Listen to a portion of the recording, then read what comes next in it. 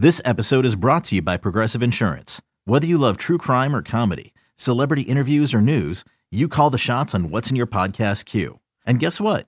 Now you can call them on your auto insurance too with the Name Your Price tool from Progressive.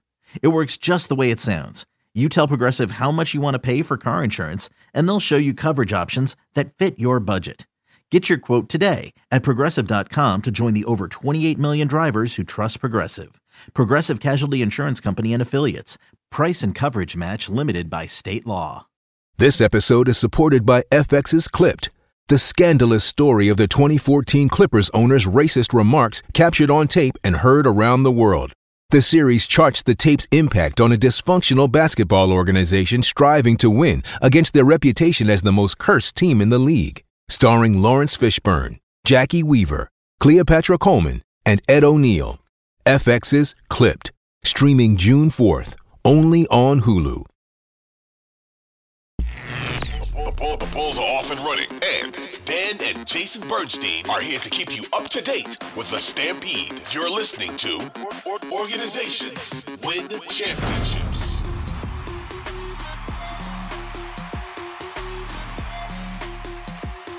But let's look at the games that have happened since we last convened on this podcast. The one most closely thereafter was a bizarre, rollicking 104-103 overtime win over the Raptors, where the Bulls trailed by double digits, or like it was more than that. I think it was like not more than, it wasn't triple digits, but it was a considerable amount with 5 minutes left. And then I turned the game off. I full on turned the game off. It was really? It was Friday, so I had things to do, but so to speak. I mean, but it was Friday of Halloween weekend, and people were, hanging out. So it great weekend, but that was I just saw the Alex Caruso steal, and then he teleported to the left corner, and oh my God, Levine passed the basketball, and he made a shot. So he's incredibly important for this team. My God. Too important, I think. Alex Caruso was a plus 29 in his 31 minutes and 39 seconds. He had 13 rebounds, including 6 offensive rebounds. And DeMar DeRozan played 41, had 33 points, and carried him down the stretch. Although twice he missed free throws that would have iced it. What's been going on with him? I don't know. In his free throws, it just doesn't look right. I also want to say Jalen Duren is a problem. We're not at that game yet. I'm sorry, but I don't know what's going on with DeMar. I don't with his free throws. I do appreciate the fact that he's willing to take more threes, or at least attempt one per game. I feel like there were so many games last year where he just didn't even shoot. But I feel like we're seeing more and more DeMar is willing to at least throw one up there at the rim. I don't care where it lands. If it's DeMar DeRozan shooting a three instead of 1 foot inside the line, that is fine. I will say, though, I'm okay at late game situation. You need a foul or you need 2 points and a three isn't necessary. And he needs to do DeMar stuff. Totally okay with that. That is 100% okay, but I don't know. I don't think either of these wins give us anything to believe that they're going to be something that they're not. I think one of the wins we'll get to actually gives us some things we definitely shouldn't believe, and we may learn some wrong lessons from it. And I correct. Stacey said it too, but we'll get to it. Well, go ahead. Sorry. That's going to merit a little bit further investigation as we move on. Now, you mentioned Jalen Duren. The Pistons game laid bare the Bulls' below the rimness and their lack of athletic size. And my concern is if this young man, Jalen Duren, at 19, if he's starting to get it, or develop a jump shot, that was 23 and 15 and 5 assists and a steal and 2 blocks. 9 of 11 from the field, and he made all 5 free throws. If he's getting it, this is trouble. Yeah. There was a video of Paul George on his podcast talking about Jalen Duren and how he can always feel whether he can move guys or not, whether they're light on their feet or they're tough to move. He's, somebody like Steven Adams would be a brick wall. But he said Jalen Duren last year is an 18-year-old. Last year he was my age. That's wild. Dad, I'm turning 19 in fewer than 2 months. I know. So in less than 2 months. So I mean, Jalen Duren apparently cannot be moved, and he just went around Paul George like it was nothing. And that's a really good, really strong NBA player. And if he, especially with Monty Williams at the helm, and Kate Cunningham's good too. They're going to be a problem really soon. I think the Pistons and the Magic at some point soon are going to be two teams that you got to look out for. And I right now, I would way rather be a Pistons fan and a Magic fan than a Bulls fan, if I'm being honest. So they couldn't find anybody to either keep him far enough away from the basket or others. It wasn't just Duren that was getting close to the basket and getting good shots on him. There were Marvin Bagley was a very effective player in just 15 minutes. I mean, yeah, of course. But not of course. I've always liked Bagley as much as there have been injuries and he was taken ahead of Luka, yada, yada, yada. I've always liked what he can do on the floor. And this is what I'm saying about Monty Williams. What the hell was Phoenix thinking getting rid of him? I am just beyond baffled. But also Asar Thompson is an elite defender. He had, when he was on LaVine, when Thompson guarded LaVine, there was not much that he could do. I'm sorry. There really wasn't. He had one block and one steal, but the way he's able to stay in front of a guy like that, they're terrifying. I'm really scared of them. Now, I want you to look at a trend here that in the Raptors game, the Bulls shot 39 threes. They only made 8, but they shot 39. Yep. Against the Pistons, the Bulls shot 28 threes. They made 11. Largely, Zach LaVine was the only guy who made more than 1, and he made 7 of his 13. And as we move to last night's game, this is what I'm very worried about. A 112-105 Bulls win. Now we saw what my fear is. The Bulls only took 17 threes. What I'm worried about is I'm worried about them not taking enough threes, but I love Stacey, and I think he's a great. He's great at his job, but he was encouraging the Bulls to go back to what they did last year because it's the team's strength and getting into the post and running through Vooch and throwing the ball into the big every time. I get it. And he was an NBA player in the 90s, so maybe there's some of that. And I think he was a big man in the 90s. So selfishly, I don't want to call him selfish, but I think deep down inside, maybe he wants to see a little bit of old school basketball because the Bulls. It's true that they are better at that than they are the modern NBA type way of playing, but. You have to, this is a trial and error thing. You're going to have some bad games and you're going to have some good games. And you're never going to see what this team could be if they start playing big boy basketball, if they don't start shooting enough threes. And I'm worried about it, man.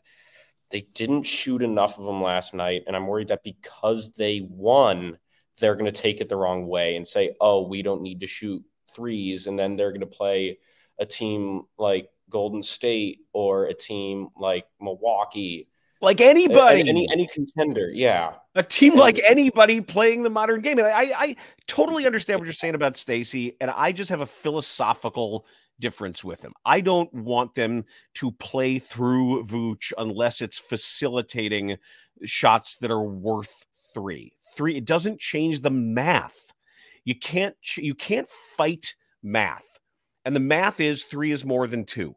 And you need a certain number of attempts and play to your percentages to win those games. I don't like the trend line on shooting 6 of 17. And I'll tell you why.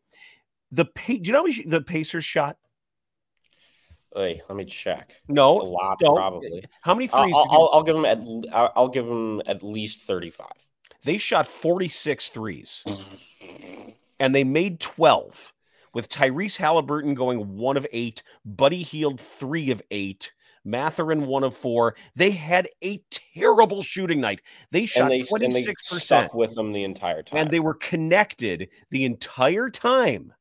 If these teams played this game, oh my God, they'd lose 8 of them, probably 9. This was the 1 out of 10, and I'm worried they're going to learn the wrong lessons from it because they won.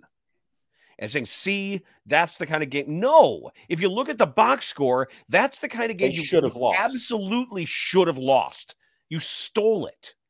You stole that game because they couldn't hit a shot. And it wasn't, I'm not just scouting the box score here. They missed open shots. It wasn't all, runouts. And Buddy Hield missed it. I know he shot 3 of 8, but I saw Buddy Hield miss some shots, and I was like, oh, whoa.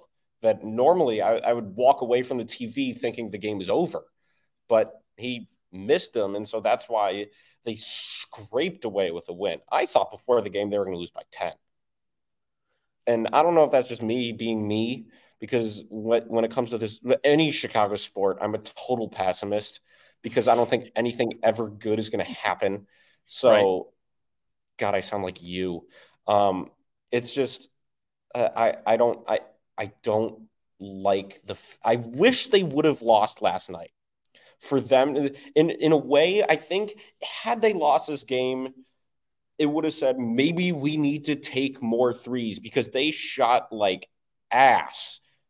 And yet they still won. And that is because we didn't shoot enough threes. I'm really, really, really worried that because they won the game, they're going to lose a lot more over the next 20 or so. Because of math, because they'll start those games down 8 to 8.5 points because AK said it. AK said they wanted them to shoot more threes and that the corner 3 is the best shot in basketball. I wonder what he's thinking right now. Well, he probably knows. He knows. Rick Carlisle teams also, when they're on the same page defensively, do a nice job with closeouts under control. And I thought this one, they ran the Bulls off of some threes, got them deep into some shot clocks. And they did start to play downhill late, and Billy Donovan liked that they were getting angles to the basket. They were heading toward the basket, and that's fine. I think several things could be true here.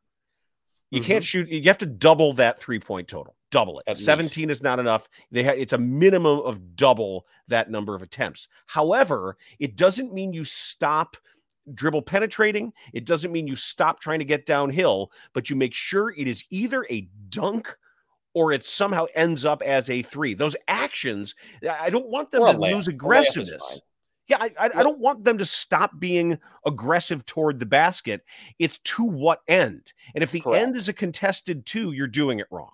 That's what I'm saying, because it's almost like a field goal where a 20-yard field goal is the same amount as a 60-yard field goal. A layup is just as much as the Kevin Durant big toe on the line that would have sent them to the Eastern Conference Finals.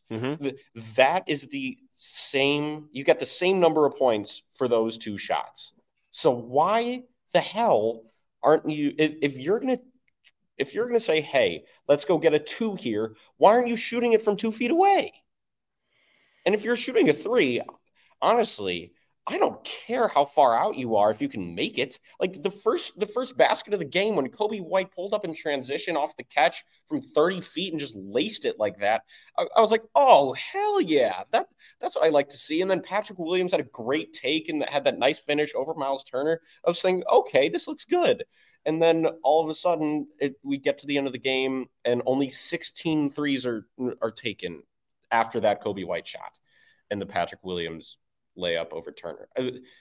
It just doesn't add up. It doesn't. It's not supposed to. and it doesn't work. It doesn't work. It just doesn't. Ugh, blech, bad. Ugh.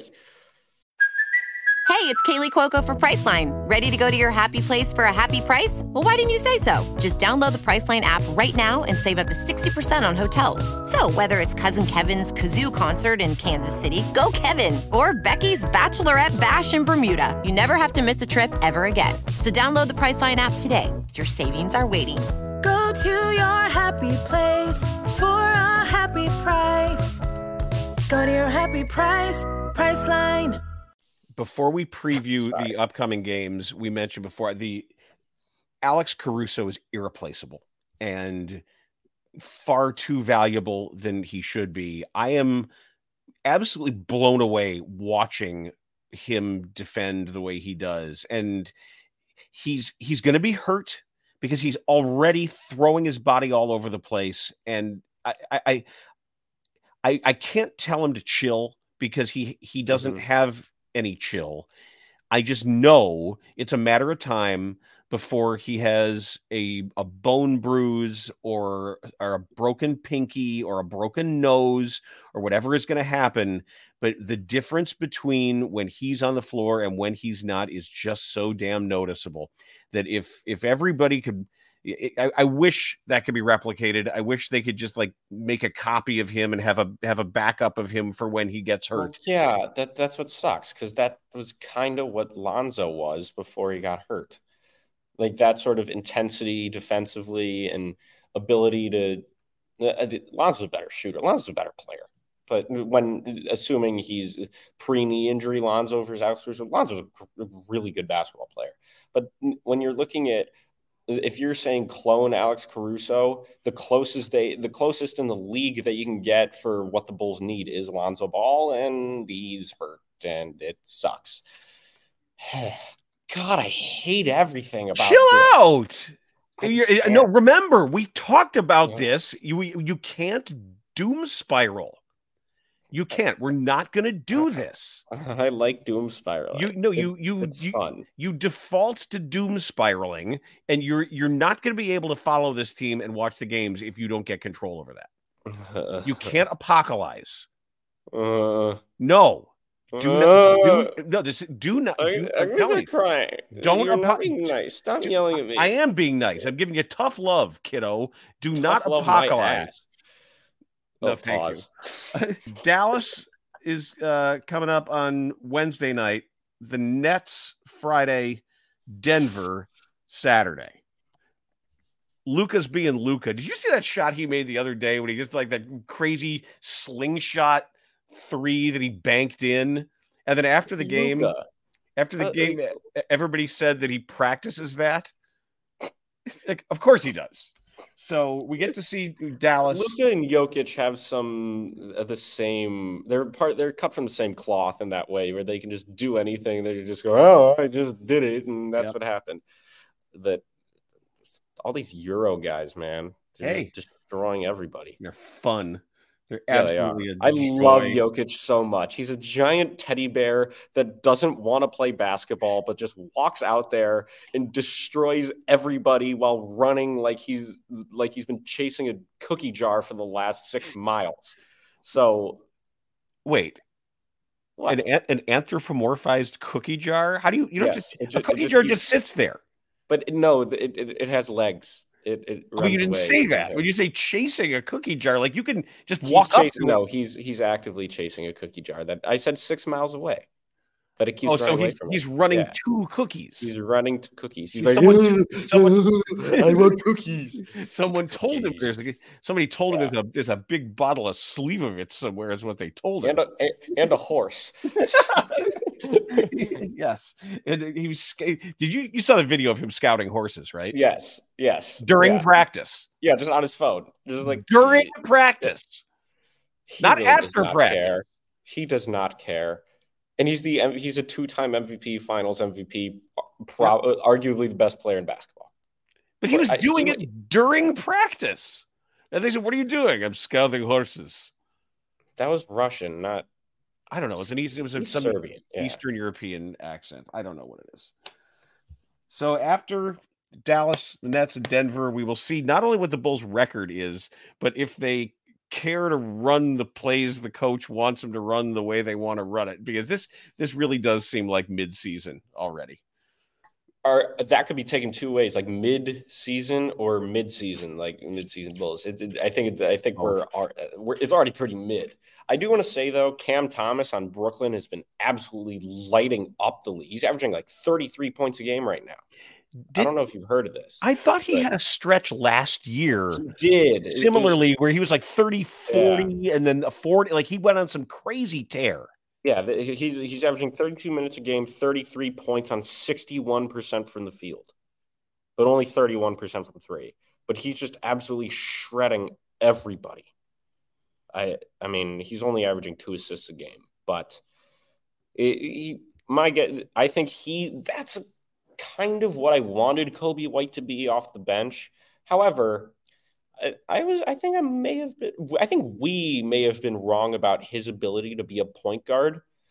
He's gotten better at it. He really has. And he can pass. His vision has somehow gotten better. I have always thought that vision in a lot of ways is not necessarily like athleticism. You have a little bit of room to develop it, but I feel like a lot of it is instinct, and Lonzo has great full court vision. Then there are guys like Jokic that just do whatever, that just somehow have eyes not only in the back of their head but on their elbow. There's some guys that have an ability to see the floor without seeing it, and I never thought Coby White could really do that. Easy, but I think no, I'm not saying he's got to. No, what I'm saying is I didn't have any faith that Coby White could really facilitate at an NBA point guard level, and he's proven me wrong. So I'm happy to see that. I want him to shoot more, though. I want him to take 10 threes a game because I trust him shooting the ball. And I want Patrick Williams to shoot more. I want everybody to shoot more. And I want Torrey Craig to play 48 minutes a game. So,